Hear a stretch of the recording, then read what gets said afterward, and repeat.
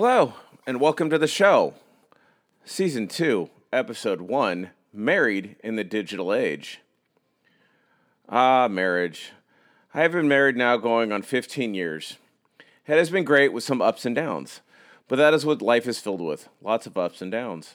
In my opinion, I believe marriage has been a time-honored thing. Some marriages last the test of time, some don't. I count on one hand how many people I went to school with that the parents were still together. Enter the digital age. Yes, marriage still happens, and marriages still don't last. In my opinion, the problem of today is that there are these digital devices that have taken the place of talking with a significant other. People don't have to be married for digital devices to interfere with a good, healthy relationship. In the digital age, where we have the ability and can share everything from what we're eating at a restaurant, we are going to or trying on the latest trend that we think is cool. I believe that it has created a rift between people, married or unmarried. I have shared part of my life online and don't anymore. I use Facebook for comic relief, whereas my wife shares a lot more things than I would. When I want to see my friends, I make the time to see them. In this fast-paced world, I just don't have the time. I have 3 kids, and they take the lion's share of my time, and the rest I need to take for myself. I'll give you a personal example. I haven't been able to sit down and talk with my best friend, and he was the best man at my wedding. He has been married twice and divorced once, and the second marriage was annulled. He also has 2 kids from the first marriage. I did manage to make time a few years ago to go to the reception of his second marriage. I took advantage of the opportunity to travel with my daughter and to take in some of the history of our country.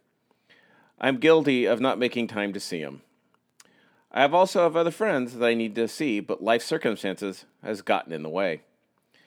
It has gotten pretty bad where we have to schedule time 2 weeks out to meet each other for a beer. I used to be able to just go ahead after work with some of my coworkers.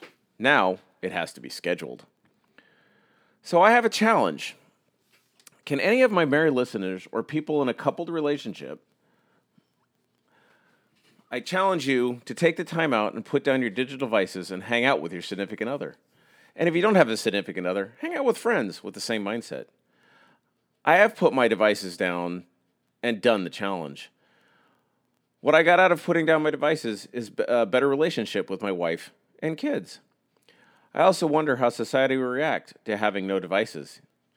Imagine for a second if a large EMP device went off and destroyed all electronics or devices, keeping in mind that an EMP would only destroy devices that were turned on. Nonetheless, if an EMP destroyed cell towers, the devices that control the power grid, what would you do? Would you be able to survive without being able to look up anything? Text me the results or call and leave a voicemail of your challenge. Have a good evening. Along with voicemail and email, you can also reach me at www.mikeshain.com. That is www.mikeshain.com.